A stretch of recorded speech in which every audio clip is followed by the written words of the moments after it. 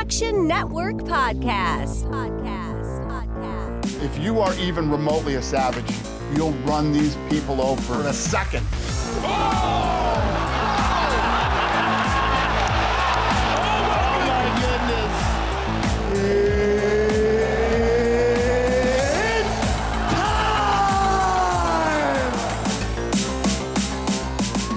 Welcome into the Action Network Podcast. We are presented by the FanDuel Sportsbook. I'm your host today, Brendan Glasheen, joined by Sean Zerillo and Billy Ward. That means we have a UFC betting preview.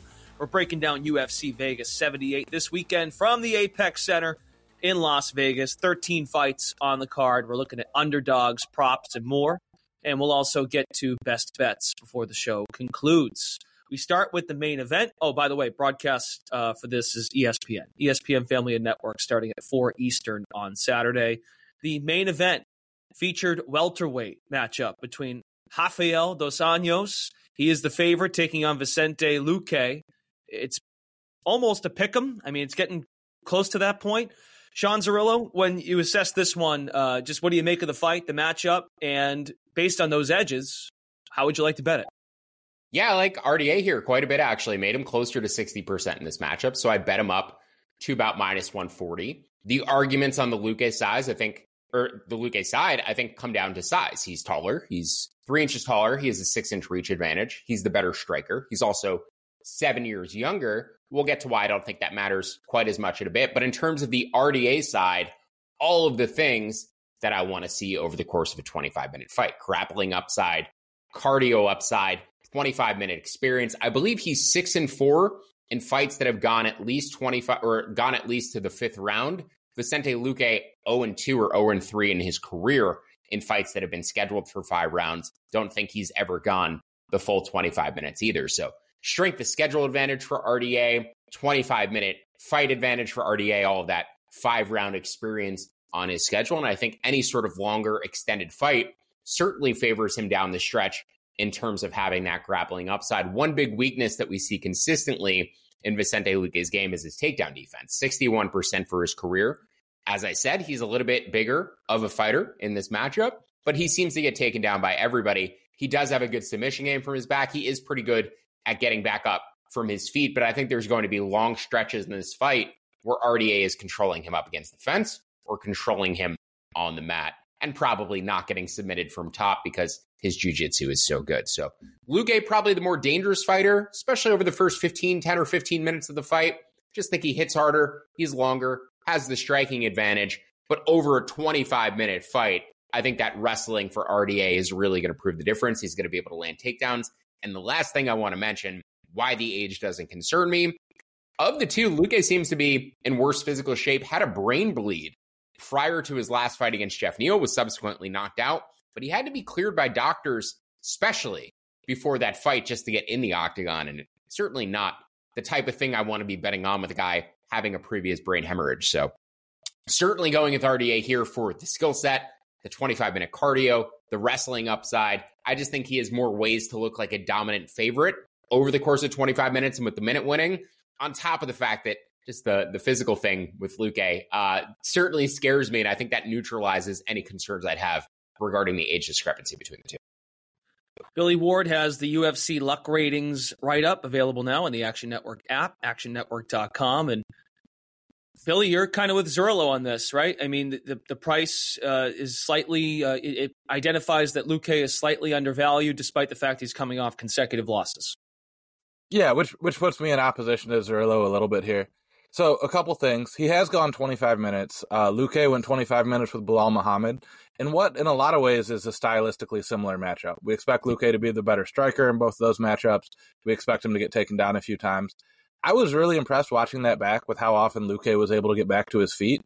And while the actual score ended up not being that close, most of those rounds, there was a pretty compelling case for either guy because Luque does better damage on the feet, gets taken down. And I think every single time he got taken down, except for maybe once, he was able to get back to his feet. It was kind of annoying how he did it because he almost waited till the end of the round where he didn't give himself a lot of time to then score points. But he showed an ability to do that against a much, much larger Bilal Muhammad. I think it'll be a lot easier for him against Dos Anjos. You know, Dos Anjos, former lightweight, not a tiny welterweight by any stretch, but Bilal Muhammad is huge, and Luque was able to get out from under him. I actually think, and people who listen to the podcast have heard me say this before, I don't like guys who have to grapple in 25-minute fights. It is just so much harder to wrestle for 25 minutes than it is to do what Vicente Luque is going to do, which is, try to win the middle of the cage, keep him on his back foot, throw a lot of leg kicks, jab, punch. That kind of thing is just easier to keep up for an extended length of time. So it's not that I necessarily have issues with Dos Anjos' cardio. I just think the style works out a little better for Vicente Luque over an extended period. And then Sean kind of touched on it, but I prefer to bet Luque against grapplers. While he does have pretty bad takedown defense, he's not really interested in defending takedowns. He kind of just accepts it and works his way back when he's not finding subs. That brain bleed is a concern. I don't like him fighting strikers. I worry about that. But the odds of Dos Anjos hurting him or knocking him out on his feet are pretty small in this one, which makes me a bit more comfortable. So if you can get him at plus money, which it's been bouncing around all week, I like his money line. I think you can find some 105s right now. What I really like, though, is Luque in 4 or 5 or by decision, just because I do think if Dos Anjos has to wrestle, has to take him down over and over, I can see Dos Anjos running out of gas here. Or, kind of a close decision where Luque's strikes gets weighed over Dos Anjos' control time. That's all the way up at plus 320. So that's actually my preferred pick here. Also like the money line only at plus money. It's, lined as roughly a pick 'em as it should be. If it were a 3-round fight, I'd probably be on the other side. But for the 5 rounds, I like not having to grapple, and I like the way his style plays out in that situation. All right, Zerillo, you care to respond? So my apologies. Yeah, Billy's on the opposite side here. Care to respond? I just think we have a sufficient sample of RDA not slowing down while consistently wrestling for 25 minutes. I just think he's, as a future Hall of Famer, there's guys who you sort of have to rate differently and look at their careers differently and value them differently as they prep for fights. The age concern is a factor here. Like there's a potential on either side that we see a pretty significant physical decline. RDA won 9 months ago, but in his late 30s, getting close to 40, every time he comes back after an 8-9 month layoff, there's just an increased chance that he's going to drop off of a cliff physically. And the same thing with Luque, getting knocked out after having a previous brain injury, there's a chance that he's just completely shot, going through several wars throughout his career. So, yeah, I think that's what makes this difficult to handicap. This fight is there's reasons to doubt on either side, or there's reasons to suspect on either side that one of them may not come in their prime due to previous injuries, previous fights, and age. So yeah, that I think makes this fight a bit more difficult to handicap. But grappling upside, proven cardio over 25 minutes. That's why I'm going with RDA. And real quick, before we move on, if this was RDA 3 or 4 years ago, I totally wouldn't even be considering any of these bets. Part of my handicapping here is projecting in a little bit of a decline for RDA. You never know when that's going to hit, and it tends to kind of hit all at once with these older fighters. It's not as gradual as we might see in other sports. But I am factoring that in to some extent, right? If this is both their guys at their best, it's RDA by a mile. 7-8 years older, not as easy to say. Yep. Okay, we'll dive into the featherweight main event, or the featherweight fight of the night that we're going to discuss in just a moment. But first, underdogs, and we have a consensus underdog on the UFC podcast. Zerillo, why don't you tell us who it is and why this makes sense in terms of the value you have? Yeah, I think Billy likes this pick a little bit more than I do, so I'm going to let him expound on it further. There's a couple of underdogs that I like in this card. We're going to talk about them in the next 2 fights. I don't know if I'm going to stake them both as I normally would, and there's reasons why I'm skeptical for either. So first for Chris Daukaus, moving down from heavyweight to light heavyweight, coming off of 3 straight knockout losses, I think he's going to be at a big speed disadvantage here. And I don't know if he has a great chin. He also doesn't necessarily have the best cardio. Most of his career wins are in the first 5 to 7 minutes, a lot in the first round. I believe he's 1-0 career by decision. So almost all of his fights end inside the distance, and he has won a decision before. I just think he's going to be at a big speed discrepancy disadvantage against Khalil Rountree, who's a very good striker, trains out in Thailand with Tiger Muay Thai, just has the sharper hands. The reach is the same, even though Daukaus is coming down from heavyweight. They have the same reach. Daukaus is a couple inches taller, but in terms of the striking, I think Rountree is going to be much faster. But where Daukaus probably has an advantage is the grappling. The only problem is he's never attempted a takedown in the UFC. going against the division where he probably had a pretty clear grappling advantage against most of his opponents. Here against Roundtree, I certainly think he has a grappling advantage. He has a BJJ black belt. His brother typically grapples in his UFC fights and puts that black belt to good use and submits a lot of opponents. I'm curious to see if Daukaus decides to grapple against guys who are more similarly sized to him. So Daukaus on the money line at plus 160, I think is interesting because he does have all of the grappling upside in this fight. Technically, too, he is the bigger man, a couple inches taller. I think the size, though, shouldn't be a big factor. But plus 1,400 by submission really caught my eye because if he wins this fight, I think it's likelier to be inside the distance just because of the historics of how, his fights go. But also there seems to be as much of a power upside as Roundtree might have on the feet. I think Daukaus has an even more significant submission grappling edge. So if this fight hits the mat, Daukaus at 14-1 by sub is going to look like quite spicy value. So I'll probably sprinkle that or put it in round robins, but I'm considering taking his money line too. Just, the grappling upside of plus money, something we always talk about. I'm just skeptical because he's moving down in weight here for the first time and coming off of 3 straight KO losses. It definitely has me concerned. He just gets clipped and goes out right away. Daukaus down to plus 148 on the money line over at FanDuel. And Billy, you mapped this out, how he made the weight class shift, and that's why, based on some other points, that you do see an edge on the money line here. Yeah, Sean mentioned he's been knocked out 3 straight times. That was Curtis Blades, Derek Lewis, and Jairzinho Rosenstrike. There's not a lot of humans that could be hit by any of those 3 and remain conscious. So, does he have a bad chin? Maybe. This doesn't prove that he has a good chin, but we can give him a pass against those guys, right? Everyone gets knocked out by them. The bad news that they moved him down and then immediately matched him up with a very powerful striker at 205 rather than, a different type of matchup for him, which is rough. But, yeah, Sean nailed it. He has to grapple here. He's coming off 3 straight losses.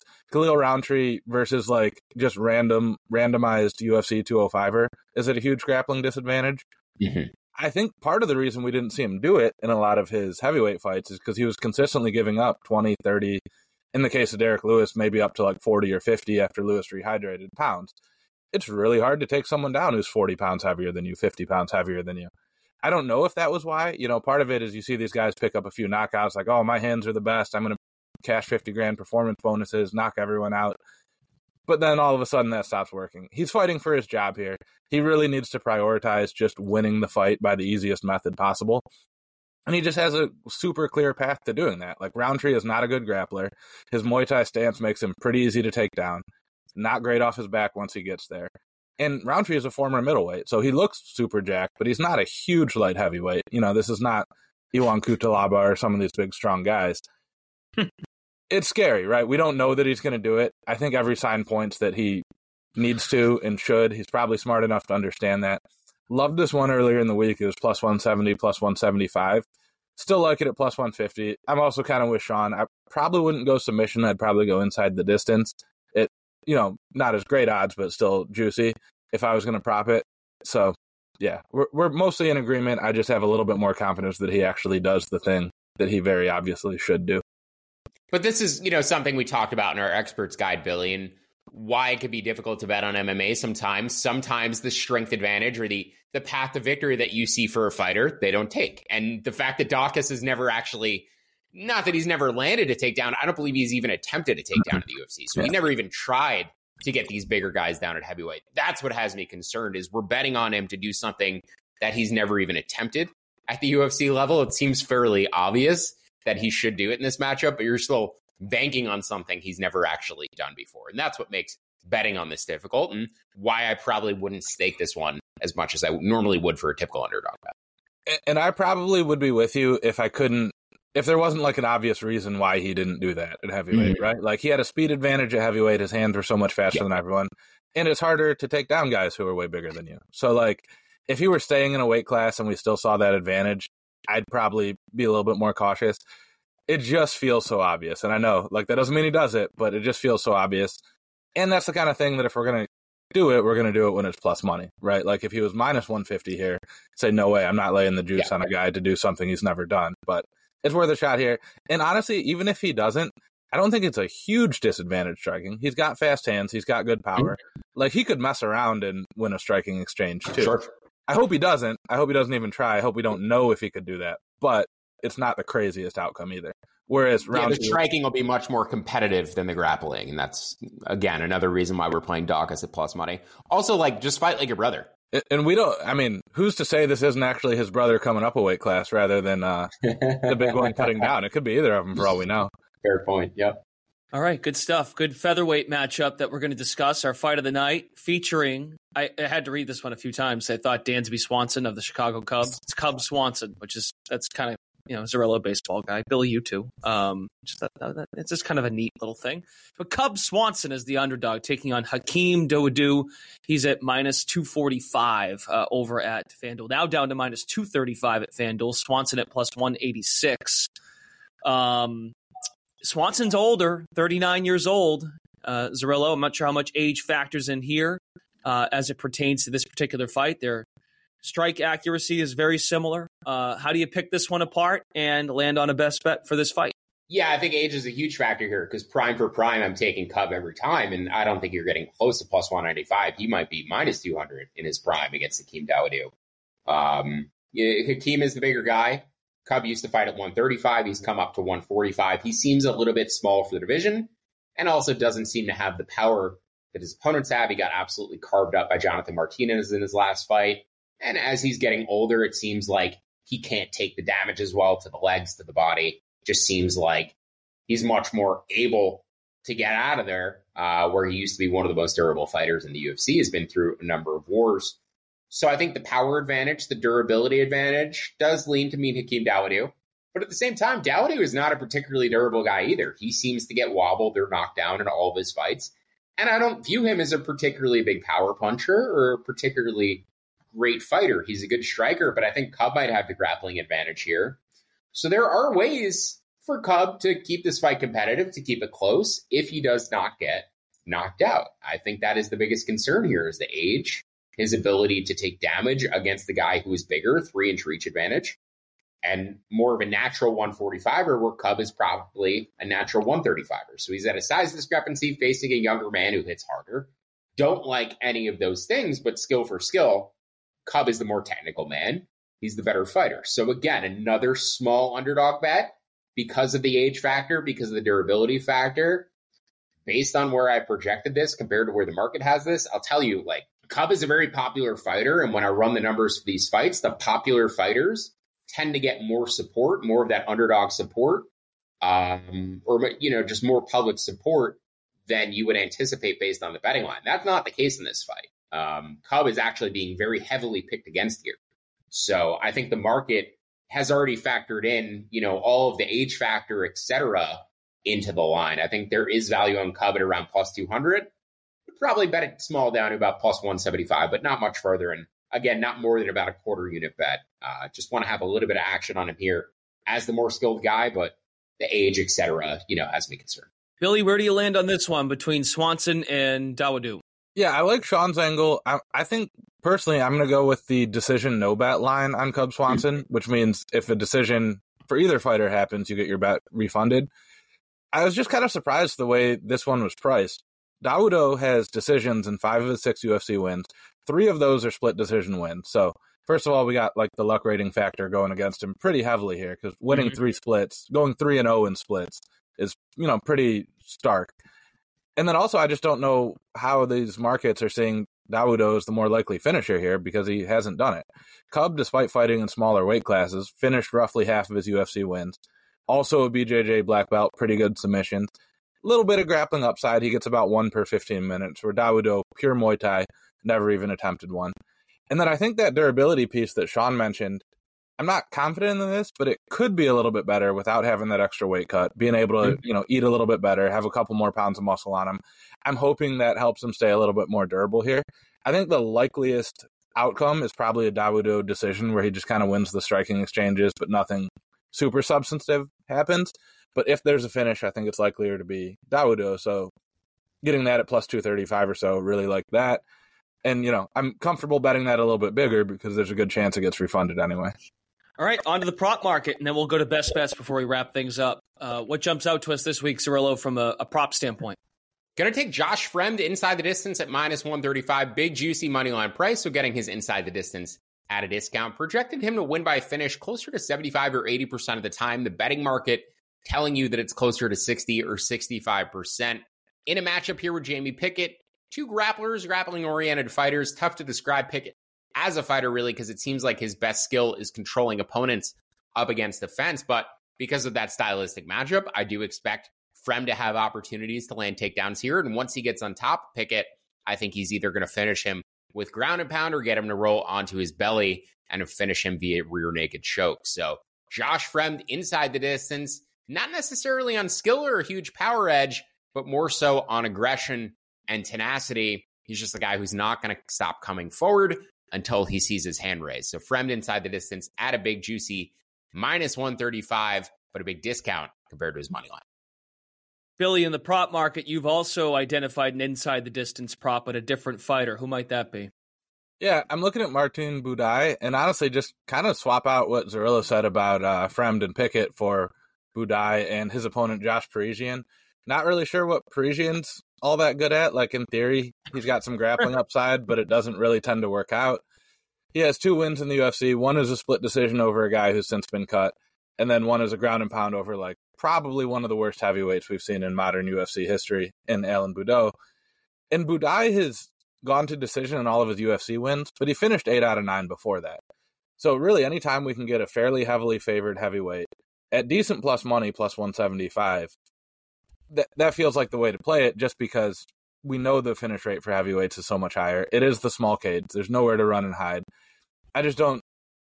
I think he finds a way to finish Parisian. I'm not confident that it's necessarily on the feet or on the ground or by submission, but we take a minus 200 favorite, flip him to a plus 175 underdog, and get what I think is his likeliest win condition. So not a hugely confident pick, because I don't think Budai is the best heavyweight ever either, but should be a lot better than Parisian tomorrow. Okay, and before we go, let's do best bets for UFC Vegas 78. Sean Zerillo, where are we looking this week for a final bet or a best bet? Yeah, my favorite bet, going to take Yasmin Lucindo here at around minus 200. That's about where I'd bet her up to. Got her closer to minus 185.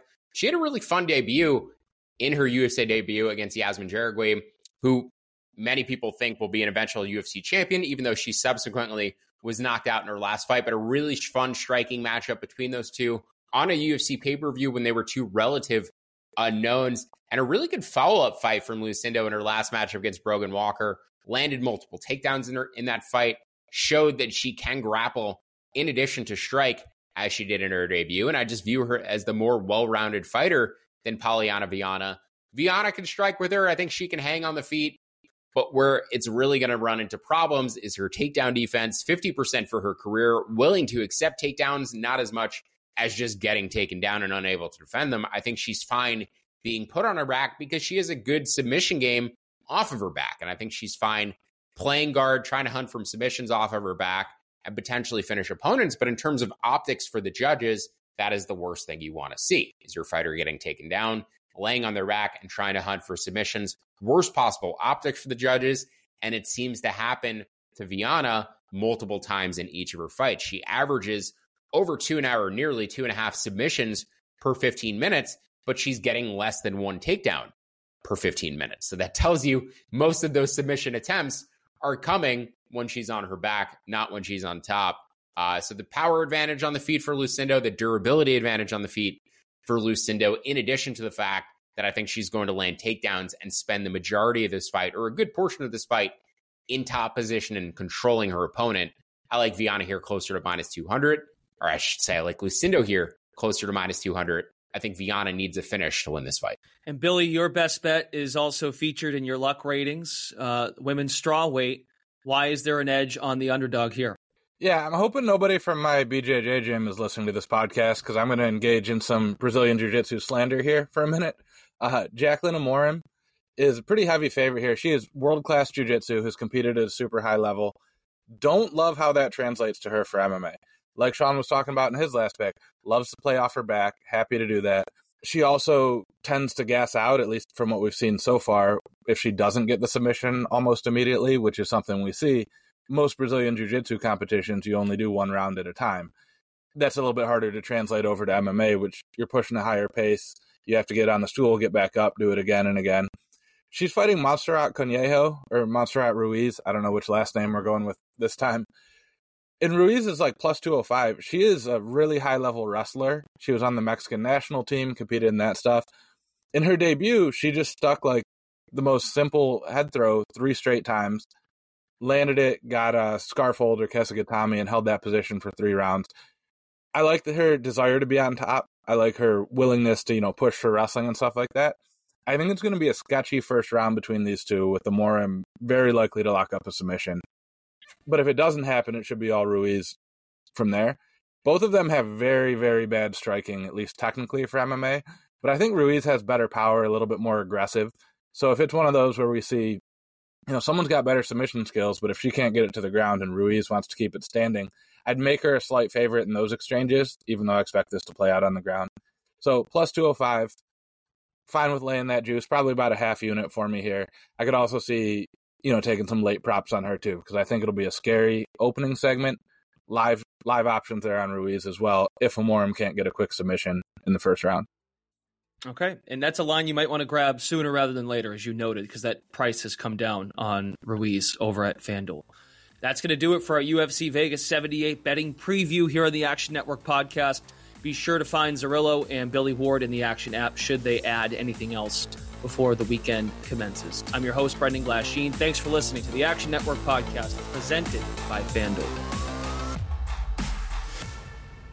Action Network reminds you, please gamble responsibly. If you or someone you care about has a gambling problem, help is available 24/7 at 1-800-GAMBLER.